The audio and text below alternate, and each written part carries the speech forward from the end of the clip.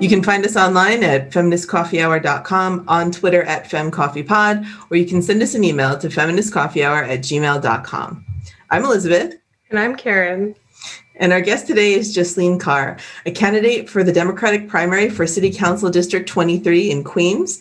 She's a Sikh Punjabi and was born and raised in Glen Oaks. Jasleen is an organizer and a CUNY alum. She has recently been endorsed by the DSA. Welcome to Feminist Coffee Hour. Hey, thanks for having me. It's great to be here. The tagline for our podcast is tackling the political Ouroboros from the feminist outer boroughs of New York City. We're all outer boroughs people here. We're excited to be here and have you on, and we're hoping to have some more progressive and DSA representation in the New York City Council. Yeah, let's make it happen. Mm-hmm. One of the things we wanted to talk about, though, as the year comes to a close, because this is going to be our final episode of 2020, is what lies ahead, both, for the city and for the country. And so while we're generally happy about, Biden winning and the Democrats keeping the House, and we actually don't know what's going to happen in the Senate until the special election in January, we've been thinking a lot about the interview with AOC in the New York Times. So you can check it out. We'll link it in the show notes. But people kind of went crazy over this. And to me, it seemed like everything she said was common sense about talking about the Democrats not having the right online ground game. And you have to talk about that before you can get into ideology. What do you think, Jasleen? Yeah, absolutely. I think AOC is everyone's favorite opponent to tackle because she's a freshman congresswoman, well, now in her second term.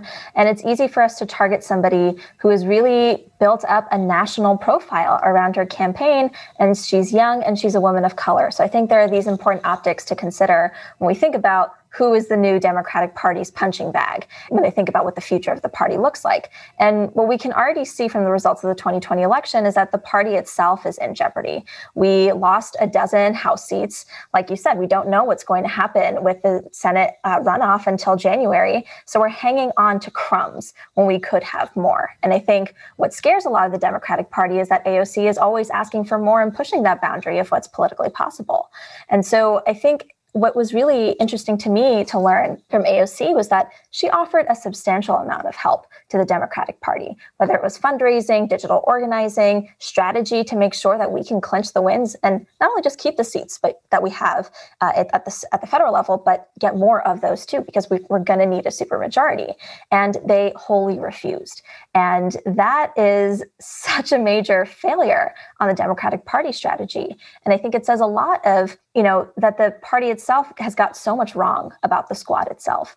They undermined what their success could look like when they ran for re-election, thought that, well, look at these 4 seats, they might be in jeopardy. Can they clinch a win again? And they absolutely did. And they expanded the electorate even more. So I think that it's easy for them to target these women of color in particular, but also just that, we shouldn't be doubting a woman who took down a major party boss at the federal level too in her 2018 election. So she is absolutely invested in doing deep organizing too, and that's clearly helped out her constituency. She just launched this Homework Helpers campaign to help connect local tutors, local organizers to support families who are in need and, struggling to keep their kids in school and families who are struggling to work at the same time. She's got the strategy, but it's because she's an organizer. She comes to politics as somebody who knows how to do this kind of deep organizing, consensus building, and relational organizing. And for the Democratic Party to refuse such good strategy, I think says a lot about where their commitments actually lie. What is a good definition of deep organizing, and what is deep canvassing? Because that's something she referred to in the interview. Yeah, I think this is really important because for organizers, we know that expanding the electorate, getting people involved in local elections has to go beyond the ballot. So it's about bringing people into a political process, especially for people who have been disenfranchised by the system or haven't really been brought into it. We know that the political establishment, you really only hear from your electeds a few weeks when you're in GOTV mode, a few weeks before the primary election, where you get a set of 3 or 4 booklet style mailers and nobody's knocking on your door and no one's doing direct voter contact. And so this is the goal of deep organizing, right? To challenge that narrative of what electoral outreach can look like to a constituency. And so it's directly trying to tackle low voter turnout by bringing people in early on. And so this is the kind of field strategy that's really important to a lot of grassroots campaigns that often don't have county support or party support, because by virtue of the values and the policies they're trying to champion, but also because they're trying to unseat these incumbents. And you do that by doing political education, doing issue-based canvases where you talk to people about, hey, we're really at a precipice of our environment where climate change might not be able to secure a certain future for our youth. And in the next 10 years, we could see immense climate disasters. So what can we do on that issue? Not in far off places like in our city. Exactly. It's right here at home. And so I think you connect these issues back to the people who actually live here to make it seem that the political process isn't so far away as we think it is. And I think that's how you win people over. You don't do it by asking for a donation and sending them a mailer. You do it by talking about what matters to them. It's one thing to talk about this media narrative that's been started about like Nancy Pelosi versus AOC. And while I think there is conflict there, but I think the way the media covers it isn't helpful. But here in New York, the media loves a catfight.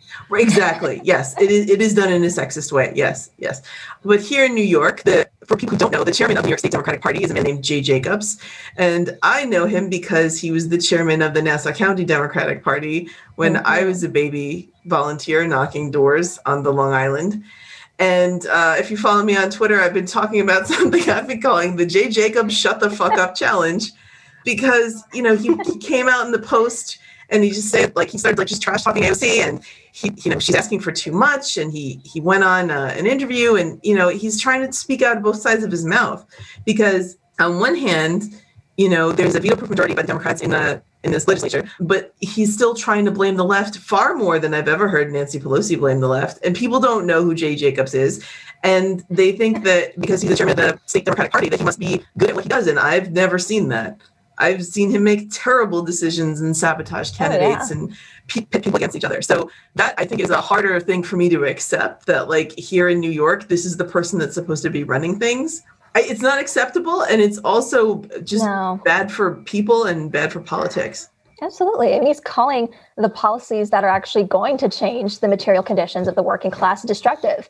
He thinks we don't have a tax base. He thinks that we have no strategy and no consideration for what people want. But personally, I don't think he's talking to the people who actually want change. He's got his own agenda, and he has his own base of the actual party itself. So of course he's going to feel some ruffled feathers by someone trying to challenge the system, because it's not just trying to flip a few votes and flip a few seats. It's trying to flip the entire fabric of what a democracy looks like at the city and state level too.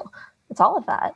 I think that's kind of a nice way to lead in a little bit into what are some of your campaign issues that you feel might highlight more systemic change rather than particular single kind of legislative initiatives? Yeah. So I think one of the most important ones that we're coming up against in 2021 is going to be, and it's written into the role of a city council member, one of the most important things is how we legislate around land use and rezonings and development.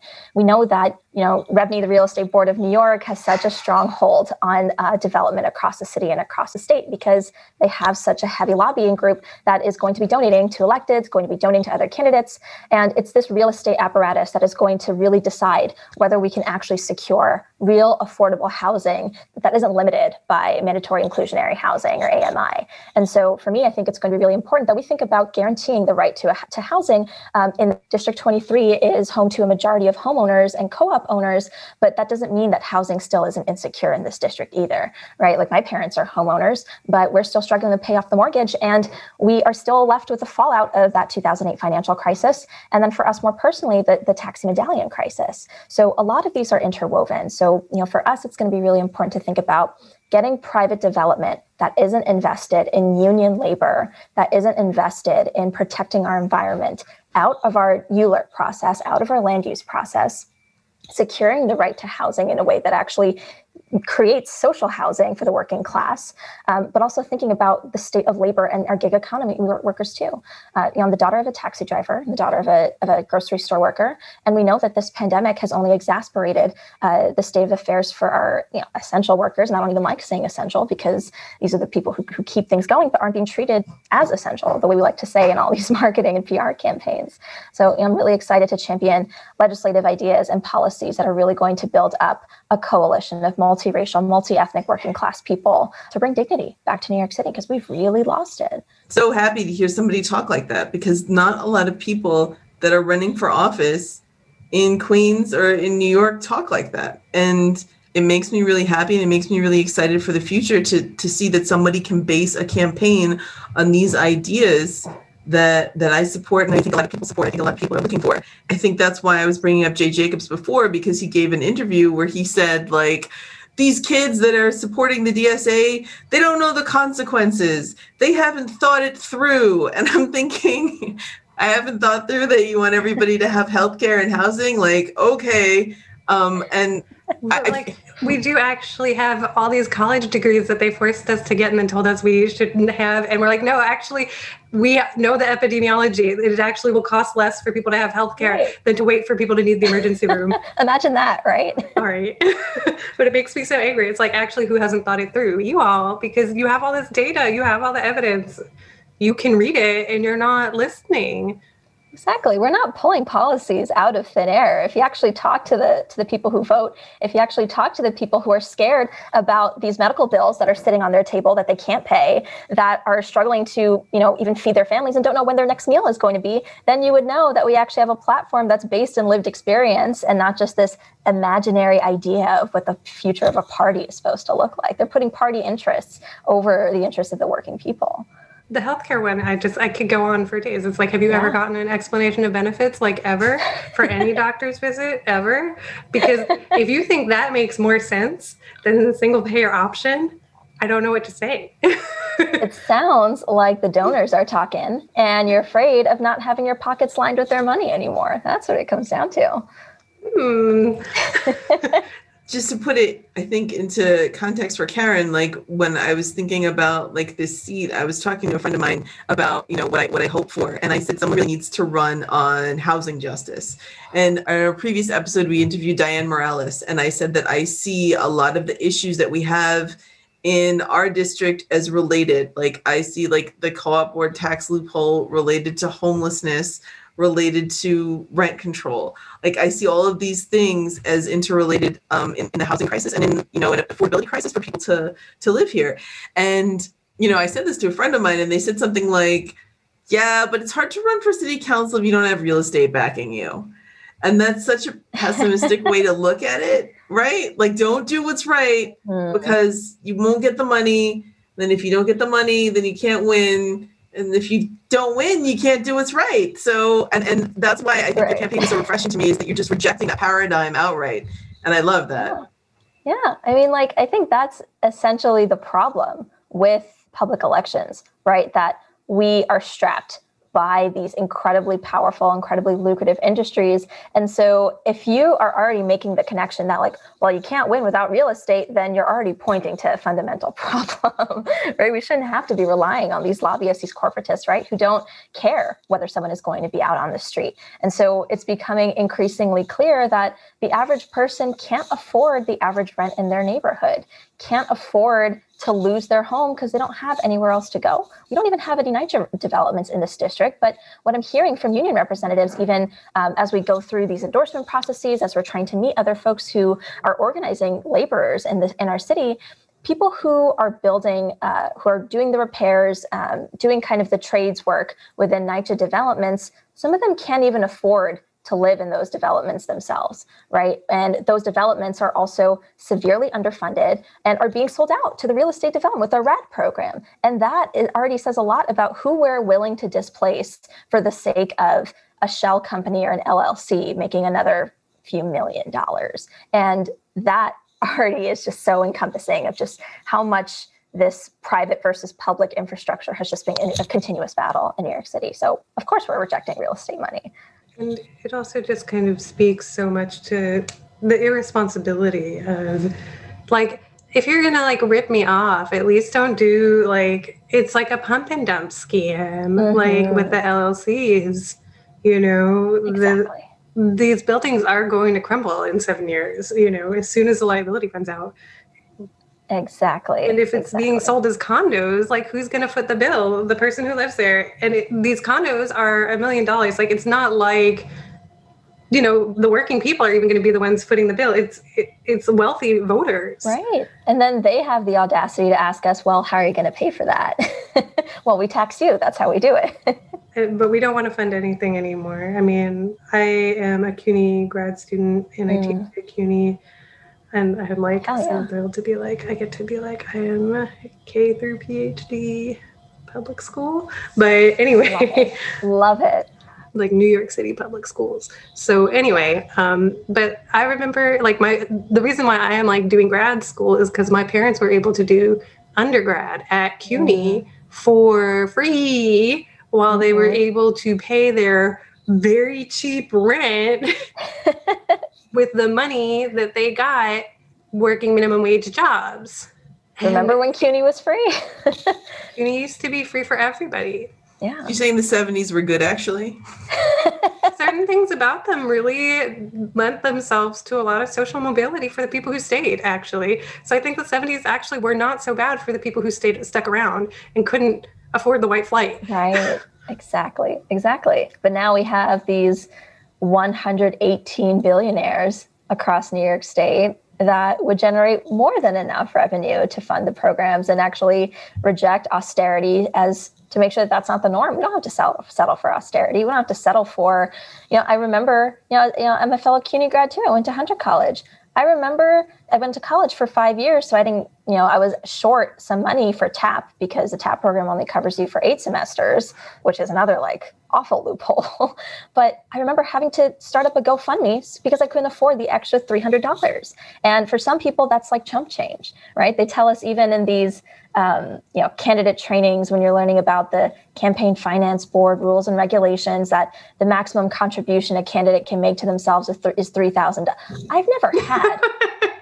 I never had $3,000 in my bank account. I don't know what that looks like. I've never seen that many digits.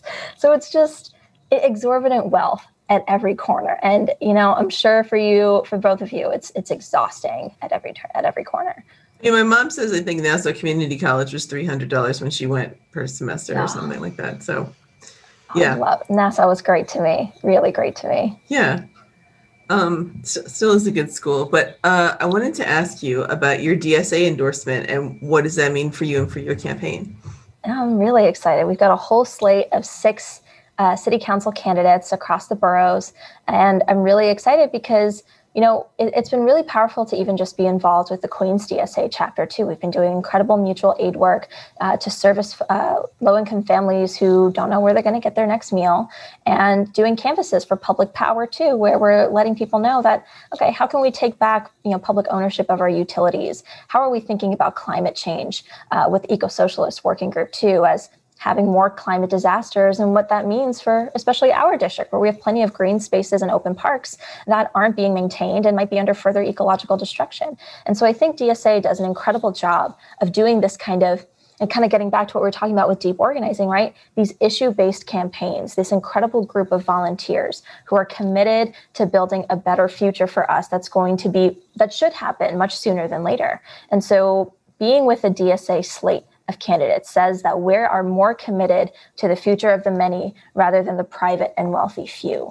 And across the slate, I think we've got something about just the slate itself says a lot about solidarity as a practice, that we are committing to the same goals. We're not going to be lonely in our fights. We're not going to feel defeated because our policy agendas aren't popular. We know exactly what we want, and we're going to fight for it the same way because we come from organizing backgrounds. We do political education. We do education equity work. We do tenant rights justice work. And so all of that says so much about how our slate is going to work together to secure and make sure that we get that socialist caucus in New York City Council. And it's going to happen, whether the establishment likes it or not.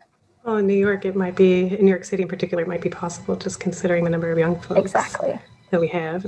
Yeah, thank you for that explanation. I think that there's probably a few people listening to this who don't know what the DSA is, who they've only heard the big scary things about it. And I think it's really important to just communicate like what's going on and what that actually means. So I'm really happy to hear that explanation. And I think solidarity is important. And I think, I was going to make a joke about like, I'm about to turn 38. Like, am I too old to be like, okay, boomer? But like, the thing is, like, there's a lot of boomers who have those same values as the DSA, who are building these unions, who are on these strike lines, who are doing these things. And I think it's really great to, just bring these values back into politics and back into democratic politics in a way that they haven't been when we went through, the Bloomberg years and making New York a playground for the rich and stuff like that. And you start talking about making things more affordable and more equitable for everyone.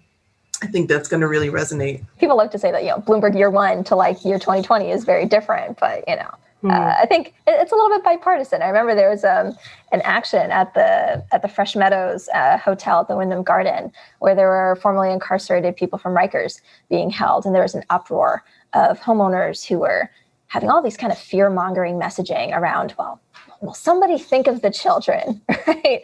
What about safety? These are predators. These are criminals, totally speculating, even though no one knows. We can't just even disclose that information of what their backgrounds are.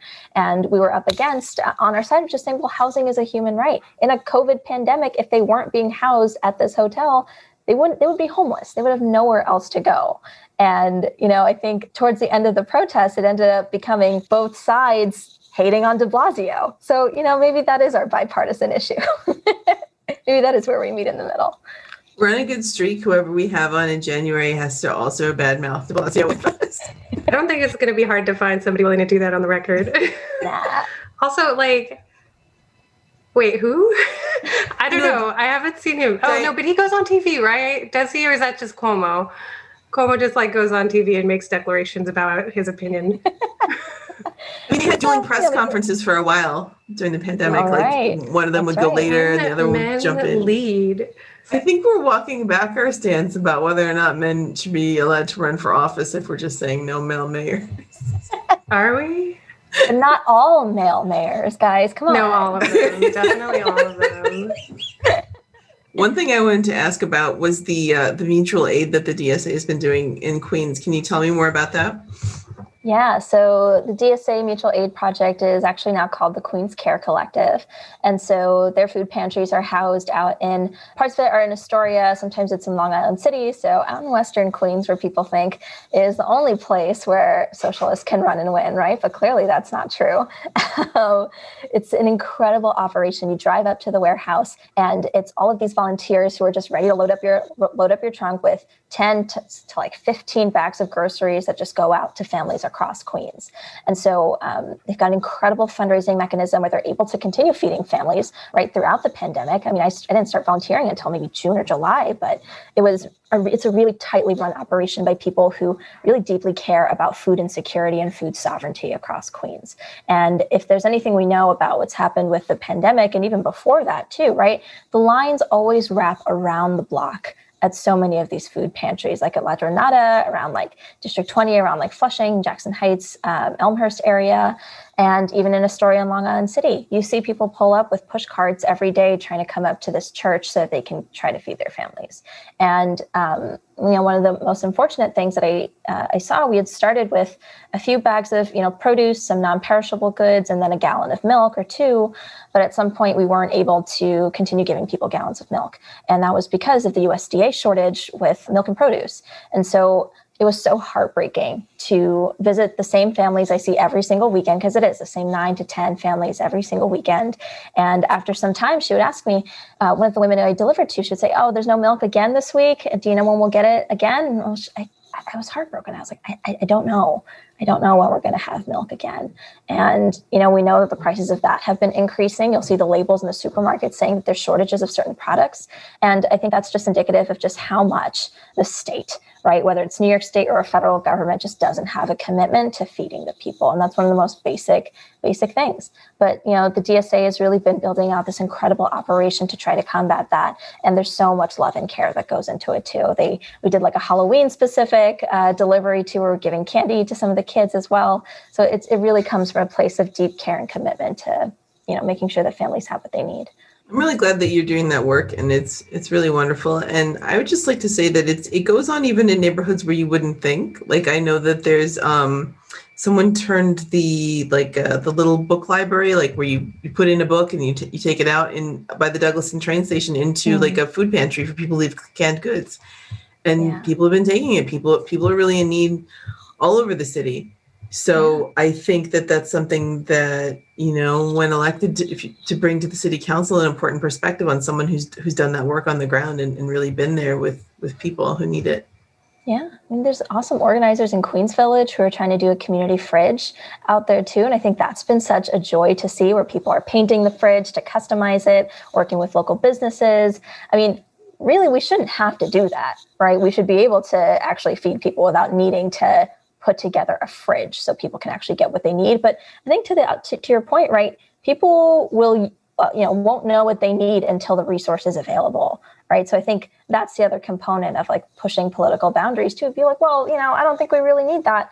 Well, if you put it in place, then people will actually use it. It's the same argument around bus lanes and bikeways too, right? People are like, well, that's just going to create more street congestion. I don't think we really need that. But everyone knows once you put down that paint on the street, people love bike lanes. People love getting around their community in a faster and safer and more environmentally friendly way. But, they're not talking to the people. I think that's the common thread here. Also, since the pandemic, I know that there was just a study that came out that the subways are safe. But if every single person who was concerned about taking the subway bought a car, that would really make congestion worse than if they bought a bike that they could safely ride to work. Exactly. I think we don't even have bike shares or bike co-ops out here in East Queens. We don't have City Bike. You don't have City Bikes? No. I'm so sorry. Also, we have the community fridges in my neighborhood in Brooklyn. So sorry that we're taking all your resources, but it shouldn't be a scarcity model. It must be nice. I was going to ask about the Queens Greenway project, I think it's called. Yeah. Can you talk about that? Yeah, the Queens Greenway is awesome. We just had a really cool visioning session with the Department of Transportation and local transit activists who are trying to build out better connections across this greenway, right? That is going to be like bike lanes, protected bike lanes, right? Not just paint, but also maybe jersey barriers and flex rods, right? So we can actually make sure that car and bike traffic, we don't get more crashes. Or the parking lane, which is really nice because then you don't get the people complaining about losing parking. Exactly. So it's a really cool network. And I love nerding out about urban planning when it comes to parks and streets, because it'll connect Casino Park. It'll connect us to the Joe Michaels Mile all the way on the east side and make sure that we're repairing the kind of weird connections in between where biking gets to be really dangerous because you're crossing a really large intersection. Or maybe we're expanding. Some of the plans are to expand out parts of the Greenway so that these bike lanes are connected to Queensborough Community College and Queens College. So you're incentivizing youth to use their bikes and actually have bike racks set up so that, the bikes aren't getting taken away either. So it's an amalgamation of city planning so that we get, protection of our ecological systems, right? We're preserving our parks. We're, improving signage in the area so that people actually know what the biking pathways and trails actually look like. But also just building out good green infrastructure. And so I think, when people talk about a Green New Deal, some of that sounds very vague. That's that's just the AOC and Ed Markey thing. No one really talks about it much deeper, but this is what it is. It's about environmental stewardship and building out a kind of street system that isn't reliant on cars all the time, because not only are they congesting our streets, but they contribute to air pollution too. So it's an alternative for us to think about how we get around our neighborhoods in East Queens and connect us, because we're not connected. As a Brooklynite who likes to do long rides on my personal bicycle that I'm just hoarding in addition to my bike share. But I definitely know that bridging those gaps would make biking in Queens a lot easier, which would, bring my money into Queens. Right. Because I will get hungry after riding all that way. Although you might have to deal with my sticky sweatiness in your food establishments when we get to have food establishments again. I was just going to say, I like how you connected that back to the Green New Deal, because I think it's important to show how it materially has good things in it for people and for communities. Some people joke about it and some people seriously have conspiracy theories about Agenda 21. And I'm like, city bikes are Agenda 21. The UN was like, hey, big cities, why don't you have bike share? And then a few months later, you started to see city bike and stuff like that. So yeah, when you can really break it down to something like that, it's helpful. Right. And that's woven into our community boards too, because they have such a important role in our land use and development process and how we approve what the next rezonings are going to look like, whether we get another senior housing facility in the district, whether we're able to build out something that can actually service affordable housing in the district too. And part of those are also environmental impact studies. And so, I know community boards are really hard for people to get involved in because you get people who have been on those boards longer than I've probably been alive. But, it's important to change the structure and the nature of what our community boards do and know that our development is also inextricably tied to ecological protection and climate change too. I also want to talk, because you're talking a lot about transportation. So I have some familiarity with the problem of kind of commuting to Queens College, at least. Mm-hmm. It's a nightmare. And there's nothing that's possible to make commuting from Brooklyn to Queens College anywhere shorter than an hour and a half. There's just no way. If I go through Manhattan, it's an hour and a half. If I take the Long Island Railroad to the Q44, it's an hour and a half. Like, there's just no way. There's just no way to not make it an hour and a half. There's just no way to make it any shorter ever.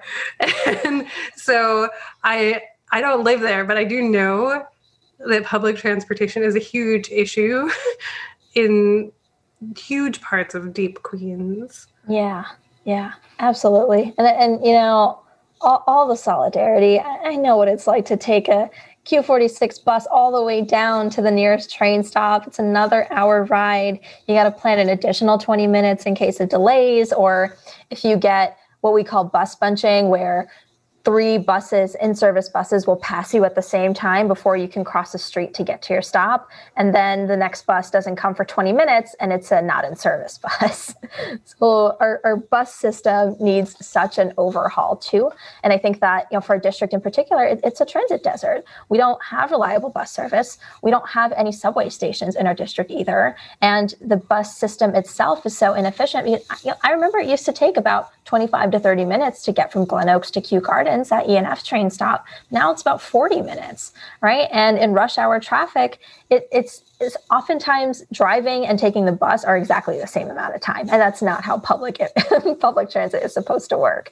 And so I think it's going to take really careful city planning to get us designated busways so we can optimize that service. It makes so much more sense to optimize bus lanes so that buses that actually carry a significantly more dense population of people to where they need to get to, whether that's work or school or where they need to go get groceries.